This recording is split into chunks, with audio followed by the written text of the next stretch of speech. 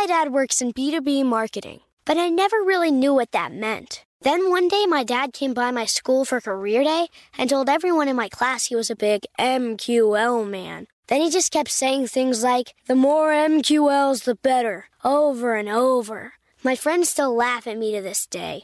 I think it means marketing qualified lead. One thing's for sure, I'll be known as the MQL man's kid for the rest of my days. Why couldn't you just be a fireman or a lawyer? Why? You ruined my life, Dad.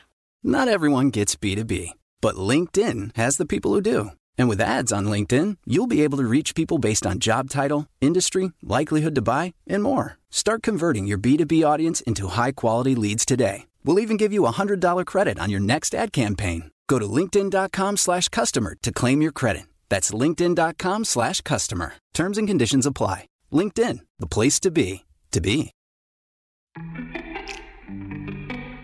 Welcome to Before Breakfast, a production of iHeartRadio. Good morning, this is Laura. Welcome to the Before Breakfast podcast. Today's tip is to do something social with your colleagues. Not every day, but at least every few weeks. Many years ago, I got a question from a woman who was a new mom and was also newly in management. She knew that it would be a smart career strategy to take her team members out for dinner or drinks. Doing so would help them see her in a more relaxed setting. They'd start to trust her more. That way, if she needed to give tough feedback, it would feel different. It wouldn't feel so harsh. It would feel like she was on their team. The problem, though, was that she commuted on top of her full-time job. So she only got to spend about 90 minutes with her baby before the child's bedtime. She understandably hated the idea of giving that time up. So this seemed like quite a dilemma, one of those no one can have it all moments.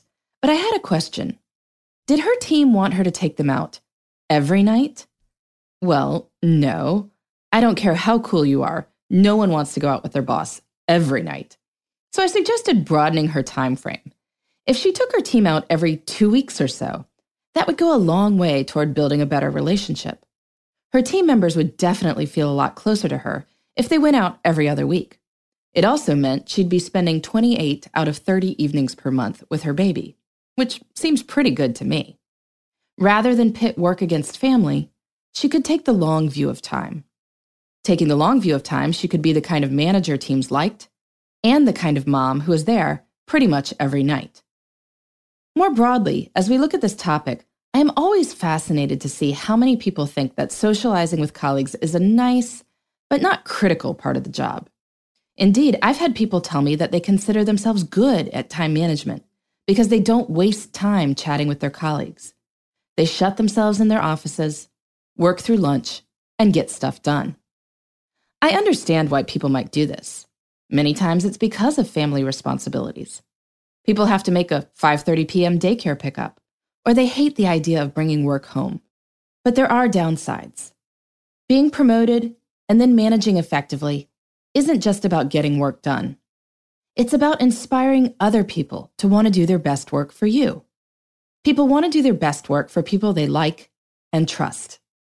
The best way to get people to like and trust you is to spend relaxed time with them when you're not just giving orders. Even if you have no intention of ever moving into management, professional relationships still matter. Other people might have insights into office politics, or might have made stupid mistakes that they can warn you from making. Learning this over a beer can save you all sorts of time. Of course, it doesn't have to be happy hour.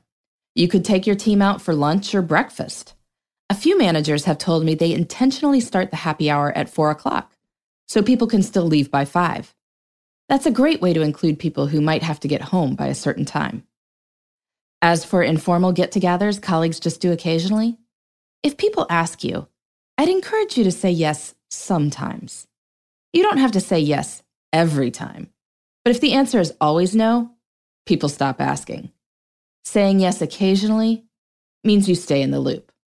So figure out what, socially, you can do with your colleagues in the next week or two.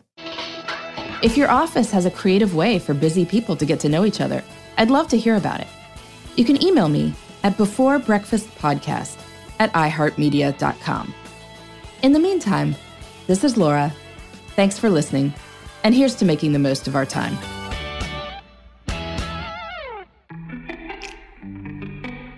Hey everybody, I'd love to hear from you. You can send me your tips, your questions, or anything else. Just connect with me on Twitter, Facebook, and Instagram at Before Breakfast Pod. That's BE4, then breakfast, POD.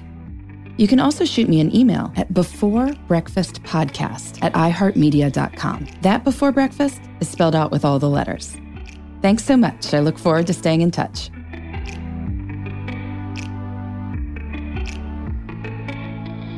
Before Breakfast is a production of iHeartRadio. For more podcasts from iHeartRadio, visit the iHeartRadio app, Apple Podcasts, or wherever you listen to your favorite shows.